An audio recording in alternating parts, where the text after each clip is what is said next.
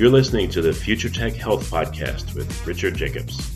Until I reached age 40, I never realized the obvious, that we all have medical issues, or we at least have a family member or close relation that had, has, or will have them in the future. Medicine and biological systems are the final frontier. Until we've conquered death, figured out how life began, cured cancer, and understood our purpose in the universe, there's a heck of a lot to talk about when it comes to our health.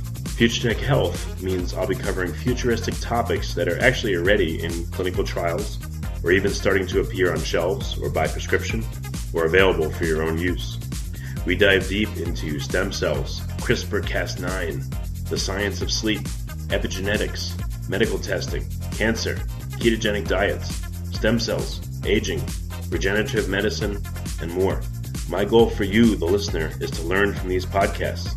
You may very well learn something that may change the course of your life for the better, steer you towards a new career, or give you insight into addressing a serious medical problem. Remember, however, this podcast and its content is informational in nature only. No medical, tax, legal, financial, or psychological advice is being given. If you enjoy the podcast, please listen, subscribe, like, and share it with friends. Thank you. Hello, this is Richard Jacobs with the Future Tech Health Podcast, and I have Nini Rayo. She's an associate professor of chemistry at Thomas Jefferson University. We're going to be talking about cold brew coffee and the acidity and antioxidant activity of it and the chemistry of coffee. Since I love coffee, and I'm sure listeners do too, it'll be a great call. So, Nini, thank you for coming.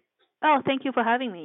So how did you probably have a dream job. How did you become a professor of coffee, essentially? Well, it's one of those spontaneous, serendipity moments, because I was actually at a chemistry conference in San Diego, and I was, for all conferences before the morning session, you have to get a cup of coffee. And I walked into one of the coffee store, and they had cold brew coffee. I've never heard of that before, so of course I have to try it. And then I tried it. I said, okay, this is pretty good. And I looked up exactly how they were made. And I thought maybe I could do it myself. And one thing led to another. I started working the chemistry behind it. So the information was not available in terms of how to brew a good cup of cold brew coffee. I stumbled on it, and I started working on it. And it's so interesting, a lot of history going on for cold brew coffee. I started. Right. I should do it.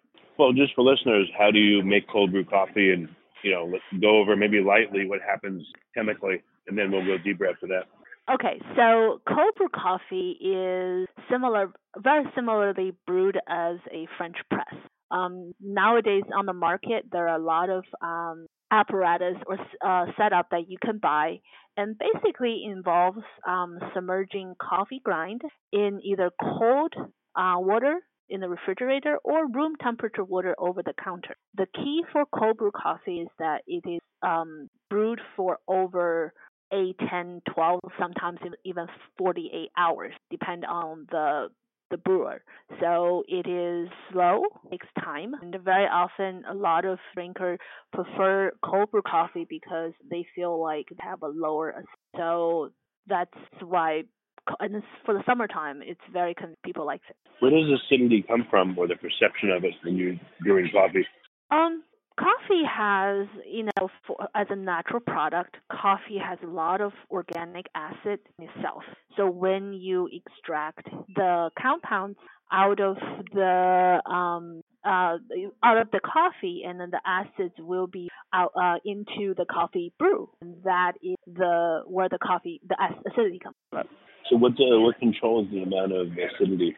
How do you know if the coffee's going to be good or is it going to be like, I've had, for instance, you'll probably be horrified by the story, but in college, I had a friend that was really cheap. So he would brew coffee for us, and he would keep the grounds in the coffee maker, and then he'd sprinkle on like a very little bit of an extra layer, and he would brew it again through the same grind. And man, it was so sour, and it was like, but it was unbelievably caffeinated for some reason. So there are a lot of one of the things that controls acidity, where you get your coffee from. What kind of coffee are you brewing? So at a higher altitude, the berries, the coffee berry tend to have a higher acidity, it's more fruity.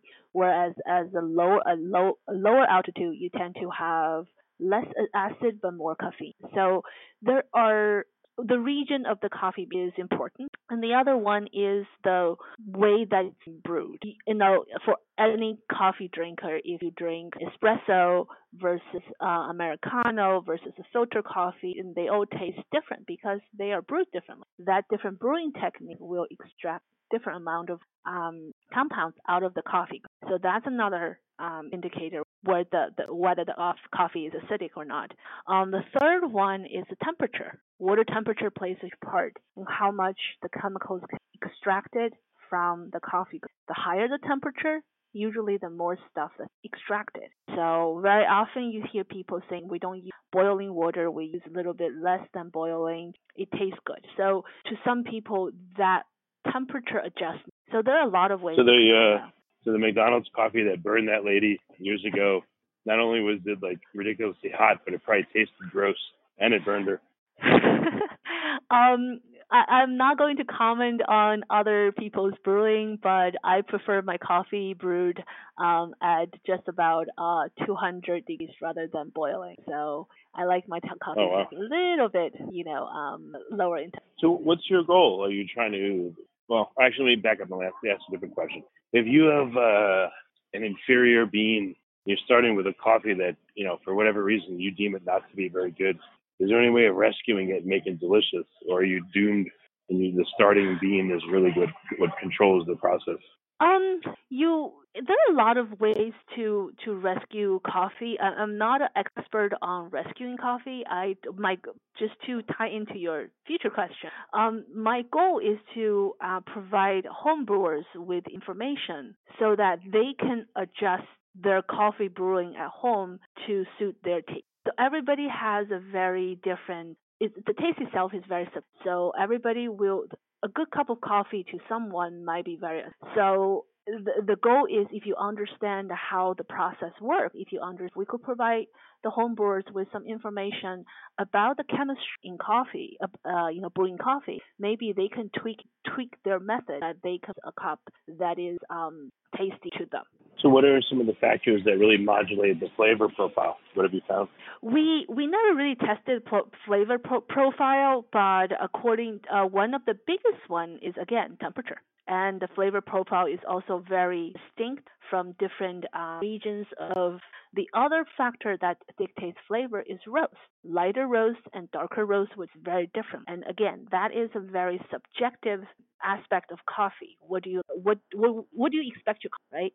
I like my coffees a little bit more refreshing rather than that nutty, smoky flavor. So I prefer, and then of all the medium roasts I've tasted, there's one from actually one of my local roasters that is from Mexico, and that is absolutely wonderful. I've tasted other roasts from the same roaster, but this is my favorite. So it's very much subjective. So even going back to temperature, have you tried ramping up the temperature through a brew, pulsing it high, low?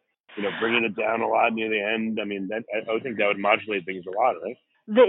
It will be, and the problem with one of the modulation is going to be very hard because coffee brewing is such a fast process. If you think about it, you can do a pour over in a few minutes. And then espresso is literally less than a minute or maybe a minute. So to modulate temperature in that short period of time is a little bit difficult. So very often people try to find a middle ground to control the temperature. Whether they, and then not to mention the fact that when you brew coffee, because your coffee grind very often is room temperature, your water is hot. When the water hits the grind, the temperature is going to change. So through that, you can modulate the brewing process, but it is very finicky and then it's very hard to control. So this is why everybody's coffee will be different. Morning one might taste a little bit different than the evening, and even if you same everything, one day it might be a little bit different. Is it because of temperature or because of humidity too? Like how about the ambient humidity? Oh, everything. Humidity will change because you already have moisture being absorbed into the coffee grind. That may affect the extraction process. There are And also the humidity might change the bean flavor before the grinding. So and we haven't even talked about grinds yet. So there are a lot of factors that a brewer really need to take into consideration. Most people remember, oh, I want it roast. Roast is a big thing. Everybody understands light, medium, dark. And if you talk to a lot of coffee connoisseur, they start talking about water temperature. And then there's coffee grind, the size of the grind that matters because surface area matters. And then if you're talking about I went to one of the seminars about how to brew coffee from a professional barista, and he mentioned how much coffee grind versus how much water.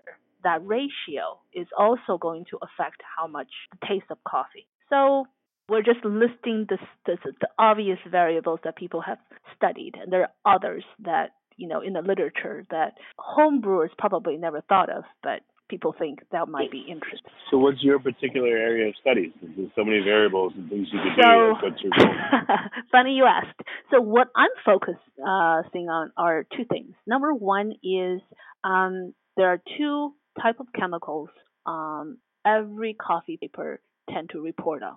Number one is caffeine. How much caffeine are you getting from the coffee? Number two is a type of antioxidant compound called chlorogenic acid. Coffee has a lot of chlorogenic acid naturally, and it is a beneficial compound in the sense that it is antioxidant. It basically stops scavenge free radicals that may be damaging to our health, and that is also because it's so prevalent in coffee. A lot of research are focusing on how this compound changed through different conditions and the brewing process. So I I focus on that. And then the third one would be the acidity and antioxidant aspect of coffee. We can look at overall antioxidant level in brewed coffee, and that because people drink coffee because they think not only for caffeinated reasons, but they also wanted to drink coffee for health benefits because coffee has a lot of antioxidant. And we wanted to look into if you start varying some of the variables, how do these variables affect the antioxidant level in coffee? And then there are other physical attributes, for example, pH and acidity, which we're not really talking about taste, but it can relate to how we perceive coffee's taste. So these are the areas that I'm focusing. So and also because I involve my undergraduate students, and these attributes are very easily accessible to my undergraduate student in terms of understanding why they wanted to, the chemistry in coffee. What about the things that people add to coffee? Is there anything that people add that really can alter it? The type of milk, cinnamon, chocolate, sugar. Anything, yeah, absolutely. Anything you add to coffee is going to alter the chemistry.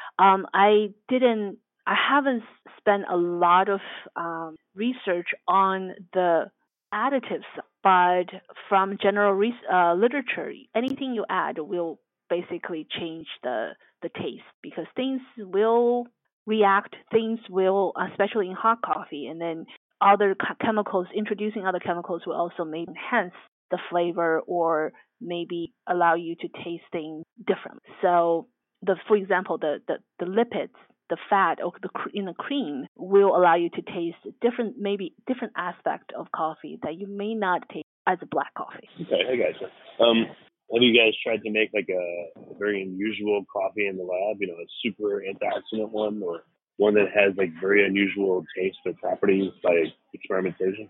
No, I'm not. I'm such a purist when it comes to coffee. I try not to deviate from the traditional way of brewing it. The most we would do is we may roast the beans to very dark and then brew a regular cup of coffee and see what it's like. So we haven't created anything new yet. We're just trying to benchmark and analyze the existing coffee that we can brew in the lab. Well, why not? If you do something that's very unusual, then you can put your name on it, mini rail brew, and sell it and stuff like that, and subsidize your research. I think you should go to the extremes and make all kinds of cool stuff. Oh, I know, I know, and I just feel, I feel that there's so much that we don't know, and I always feel like I should understand everything first before I move to the next thing. So I'm still trying to go down the rabbit hole about what is going on in just simple cup of coffee, and there's so many things that we don't understand. I think you should open up your own coffee lab with beakers that you serve the coffee in, and again, it has your special like scientific recipes or things like that on it. I mean, it doesn't take much for me to get some beakers to drink coffee. I think I do have a mug that is made out of a beaker, which is one of my favorite mugs. Oh, well, for customers, you could have a big pipette or like one of those titrating vessels, and you could titrate the milk in, and you could have chemistry recipes. And it's a cool place to go. Oh, yeah, it would be very, very fun, and I this is a wonderful thing. I might do that in my lab. There you go. So back to your research. So what surprising or interesting things are you seeing just in your your run of the mill like cold brew? One of the things we saw that we thought that was quite interesting is that the pH between hot and cold, to be honest, they're about the same. When we say that is we have this perception of cold brew is slightly less acidic than hot brew.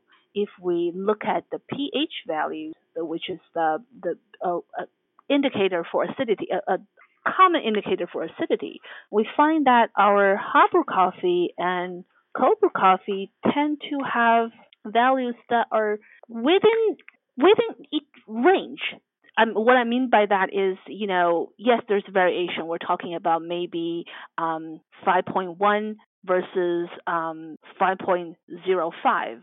So the question is, can we, consumers, taste the difference? Probably not, but maybe this small difference will affect our body, but we're not tasting it. So these are some of the things we found that's interesting. The other one that we found that's interesting is that hot brew coffee actually has more antioxidant than cold brew coffee. So one quick question on the pH, like why not have people drink coffees of different pHs and then test their blood for levels of caffeine or something an hour later and see if that affects absorption of caffeine or something. So the pH is it's probably not going to affect the absorption of caffeine. What the pH level would affect how stomach, one of the how your digestive system react.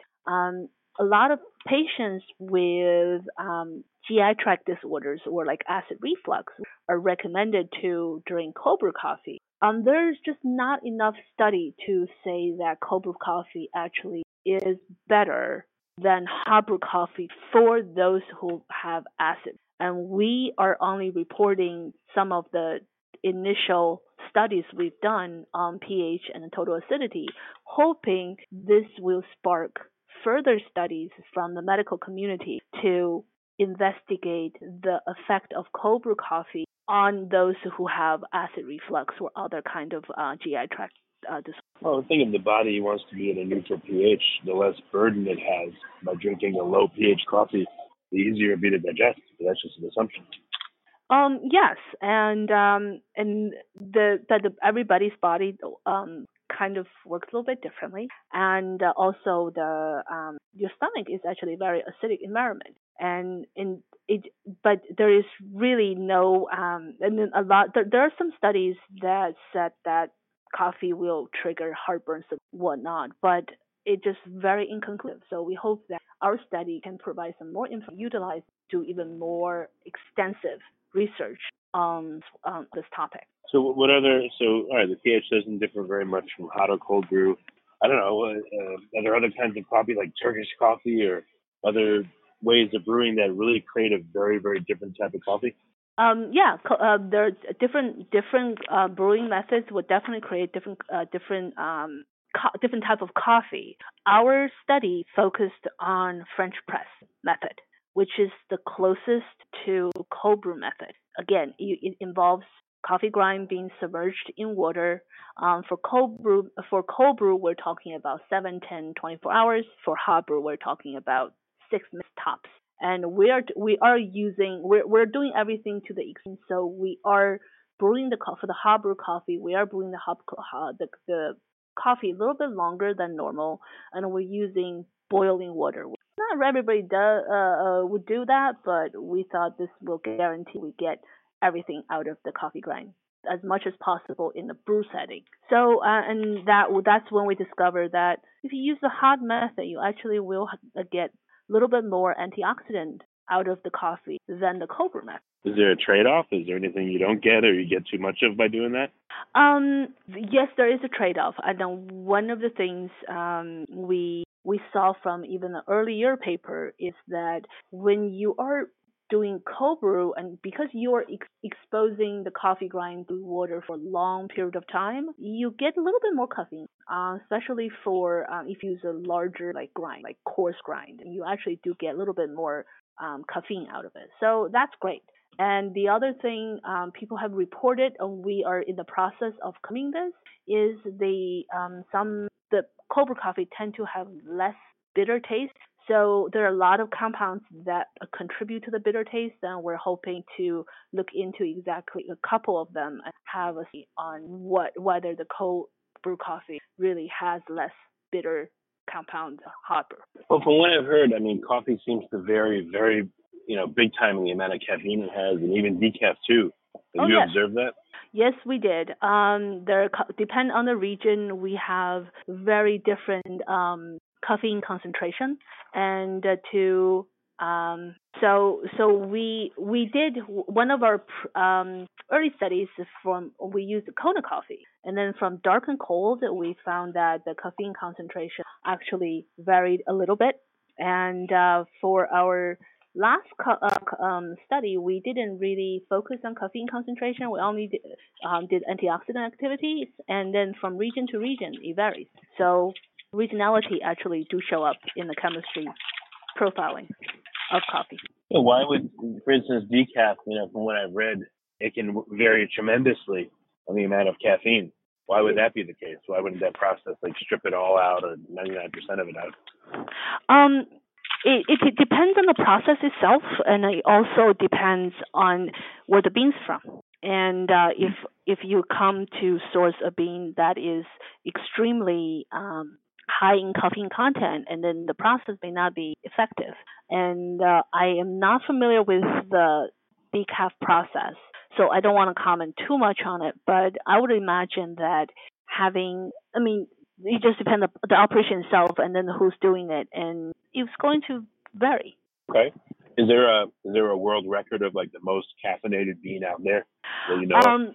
I don't know anything that is naturally occurring, but I do know there are some beans who have been processed, and then that has quite a bit of caffeine, and the brand name escaped me, and I want to say that it's from New York. The company's from New York, and let me see if I can find. I honestly, somehow that name, the name escaped me. So if I could think of it, and I think one of them is called Death Wish, and there's another one that the one that's not the one I was thinking, and then but they are called depleted adrenal glands, adrenal killer. But yeah, so that's one of the coffee that has very high caffeine content. I haven't tested yet. I just know that I've heard the brand name, and then they boast the fact that the coffee is potent. All right. Any other interesting curiosities in the coffee world that you've run into? So as I said, I'm a traditionalist, and I tend to go to the more of a mainstream type of coffee. But there are certain regions of coffee that I wasn't aware of. So after I started my coffee research, friends from overseas would tell me, "Oh, we grow coffee in different regions," and one of them that shocked me was Taiwan. One of my friend who lives in Taiwan, posted quite a few articles about how Taiwan's coffee industry is booming, and it's really interesting because that's not a region that you associate with coffee, but yet they're growing coffee. It's within the climate of growing coffee. It's just not a big coffee growing region, and I just thought it's so interesting that Taiwan is has a very vibrant coffee scene and coffee growing um, Okay. activity. What makes a really good coffee versus like a disgusting one? You Um, know? I don't. And all I know from all the conversations I've had with friends and colleagues is coffee is very subjective. What you Hmm. love is what you love. And if you deviate from what you love, and you may not like it. There are coffee I've tasted that people told me, oh, it's the best coffee in the world. And I kind of like, yes, it's nice, but it's not my type of coffee. Whereas my coffee to me is great. When I give it to other people, they were like, eh. So I there is no I personally don't think there's a universal standard in terms of coffee. Hmm. But I would say just talk to people and see what they like, and then experiment and then try things. Maybe you discover something that you never thought before to try before. But it is very hard to pin down like what is the best coffee. Okay. Yeah. No, I was just curious if there's like a standard or if you can correlate. At least if most people seem to like this coffee and most people seem to hate this other one, what's the difference there? Maybe you'd be able to do an experiment in it. There are human subject is very hard but there are some standards in terms of extraction. There are some standards in terms of like the standard of beans, like the size of the beans. When growers sort the beans out, there are standards for defective beans and whatnot. And there are some studies out there in the scientific community about how to use these beans that might be defective, whether it's a size or it's a color or for whatever reason, and then maybe make something out of it. So there are standards, and very often consumers have a different standard than everybody else. What about microbes? I heard of this coffee mold. Is there molds or fungi or yeast or bacteria that are commensal with coffee? And do those influence the brewing? And have you studied? Is anyone studying that? Not to my knowledge. There are some concerns about coffee brewing, especially in the cold brew community.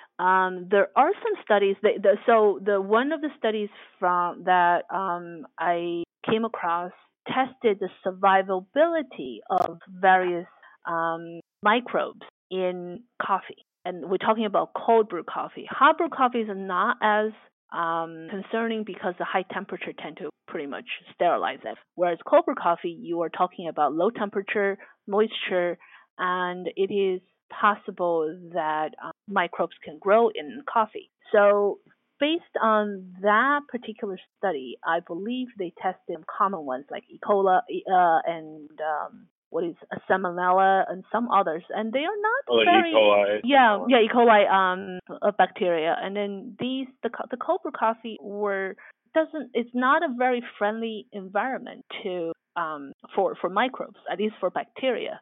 But that I don't think I came across any mold studies yet. I also didn't look too closely in the mold. We were looking to more thinking about more of a microbial bacteria situation. Okay, yeah, I've had like stale coffee or coffee that's gone stale. So I wonder like what's happening, what's oxidizing over time. So I guess there's so many things. There are so many things that's being oxidized over time. One of them could be chlorogenic acids. They are abundant, but they are very easily oxidized. So with exposure to air, it can lose its potency or just being oxidized in something else. The other chemicals, some of the volatile compounds that basically make up the smell of coffee. As you expose to air for a longer period of time, obviously they're volatile, so they will escape into the air. The coffee doesn't smell or taste as good because the flavors are gone. Yeah.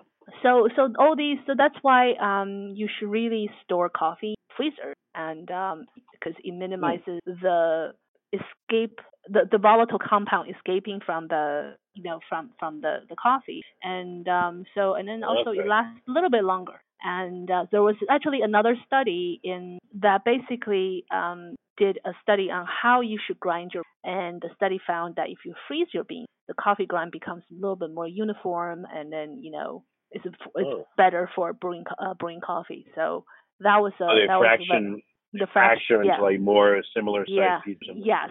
So the more uniform the grind, the better the coffee is going to be, because Huh.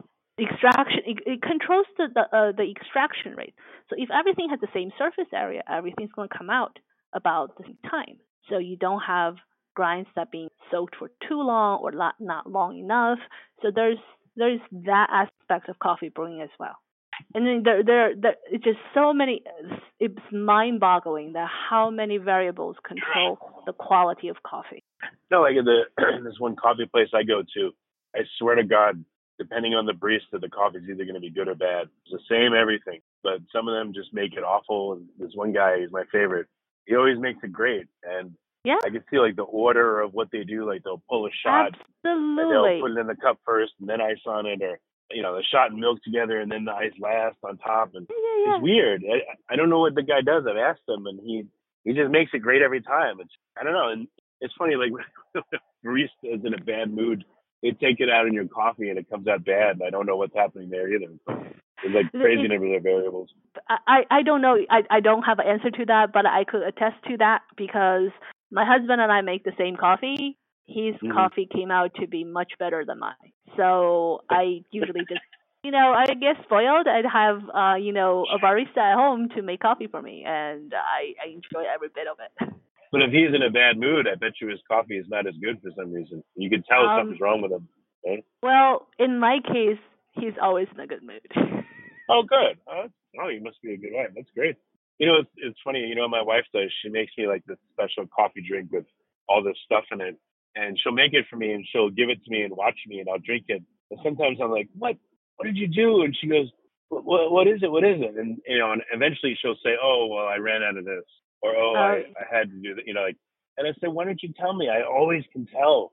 And I think she likes to like test me and sometimes make it different to see what I'll do. it is very like we know our coffee. Like there any Yeah. I can taste when he, sometimes he run out of one bean, and then we Mhm. have a different bag of beans, and then he'll use that, and then he'll use a mix between the two beans, and I couldn't taste that. I will ask him, it was like, did you run out of the first beans? And he was like, yeah, I only have the other one around, so I mixed them. I was like, yeah, it doesn't taste right, but it's a good coffee. It just I could taste the difference. So Oh, so he we does were the same thing to you. He doesn't tell you, and he waits for you to say. it's never really like he didn't tell me. He just made me coffee, and I took a sip, and I turned around to him and says, Okay. did you do this?" And he was like, "Yeah." But he's not trying to hide it from me because he knows, like, Okay. I'll be able to figure it out. I think a similar dynamic is going on. It goes on in Yeah, millions of households every day. I'm sure. Well, very cool. So, what's the future of your work? Like, what would be an exciting result for you to have in the next year or two? We hope to look more in, like, we wanted to. So the last couple project we worked on was more of a preliminary study, almost, because we were the first few research groups that focused on cold brew coffee, and because we weren't, I mean, I wasn't, we didn't realize how complex the process is. And Mm. there are studies that the experiments we did, it came out great, but I think we wanted to control our experiment even more and then do a little bit more in-depth study on other chemicals in coffee that what's the, for example, the flavor compound. We wanted to test some of the smaller flavor compounds in coffee, compare the cold and hot brew methods, see if Mm. there's difference in the flavor compounds. And then we also wanted to see if there are any other factors that we can control or we can focus on that can give us more insight on how can we brew a better cup of coffee, or at least how can we control our coffee brew so that Yeah. we could tweak it to our liking. So we're looking into like how um, obviously origins of beans, right? Because that's a Right. big deal. We could look into how the beans were processed, how they're being grown. All these things are going to affect the final product. So and then how they are brewed. That's cold versus hot, and then if we change the way that the beans are soaked in water, if we have like additional support, like some of the cold brew setup, it's almost like brewing tea. They have a little container in the middle, and then you put grinds in the middle, and then suspend the container, the sieve in Right. water. Yep. So how would that type of setup differ from a regular mason jar coffee grind water and then soak for a while? What's the difference? We don't know. We wanted to understand it, and then there is another brewing method. I believe some groups already looking into that, but I also wanted to see what are some of the look into more about this particular type of cold brew. So it's a drip method. So you drip cold water onto a bed of coffee grind, and then the water. Yeah, I've seen that. You've seen that huge, like a beautiful glass setup. Yes, it's gorgeous. And then so how would this process differ from a regular, again, mason jar method, right? So all these little things, there's a lot of creative ways, and people are coming up to enjoy coffee. And as these methods come up, a lot of consumers want to do them at home. And if I could give them some information to base to use, maybe they can refine their home brewing and then be able to enjoy these new creations at home. And that's my ultimate goal. Okay, that's very cool. So, are there any coffee organizations or like coffee summits or conferences, or for people listening, they won't get this far unless they really love coffee. So we're assuming they do, like me and you. But right. Like how can they find out more? How can they get into more of the world of coffee and learn about all the intricacies and stuff? There are some websites that's out there that deals with coffee, and I'm blanking a lot of it because I wasn't expecting this question, to be completely honest. That's okay. There's a national coffee. There are a couple international coffee organizations. But have you seen coffee is big enough of a deal that there's conferences on it? Oh yeah, there are definitely conferences. Yeah, there's a conference. There's the International Coffee Show. There is cool.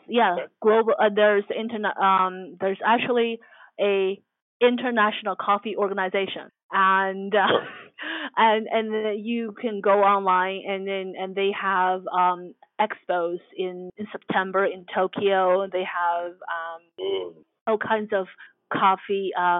Costa Rica, they have another event, and then Brazil, and there's all over the place. Thailand. So there are a lot of information you can find out about coffee, and it's really readily available. A lot of people are blogging about coffee, and a lot of and one of the local ones for those listening in the States, there's a specialty coffee expo, and that is going to happen in Portland, Oregon in April of 2020. Cool. Yeah. Do you know what's going on? Okay. Very cool. Excellent. Okay, and Nini, what's the best way for people to find out more about you and your lab? And they can reach me on Twitter. I do have a Twitter account, and I don't use it often. So my Twitter handle actually is my name, and at Nini Rao. N-I-N-Y. N-I-N-Y, yes. And so people could reach me that way. And we periodically, I don't have, because we're going through a transition right now, and my website is not up.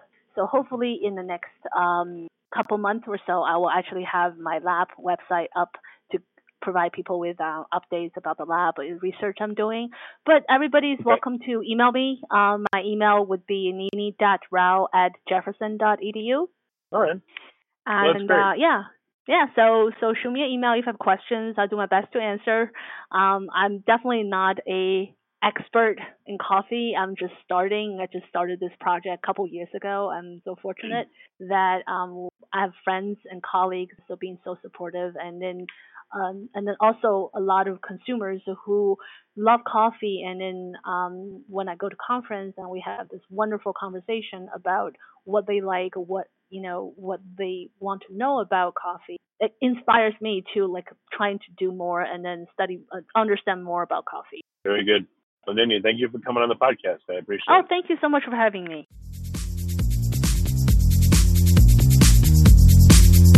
You're listening to the Future Tech Health Podcast with Richard Jacobs.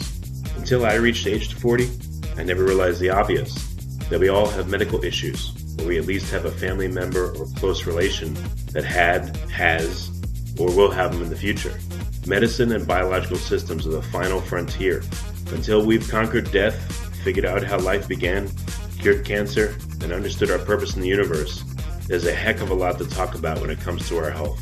Future Tech Health means I'll be covering futuristic topics that are actually already in clinical trials, or even starting to appear on shelves or by prescription, or available for your own use.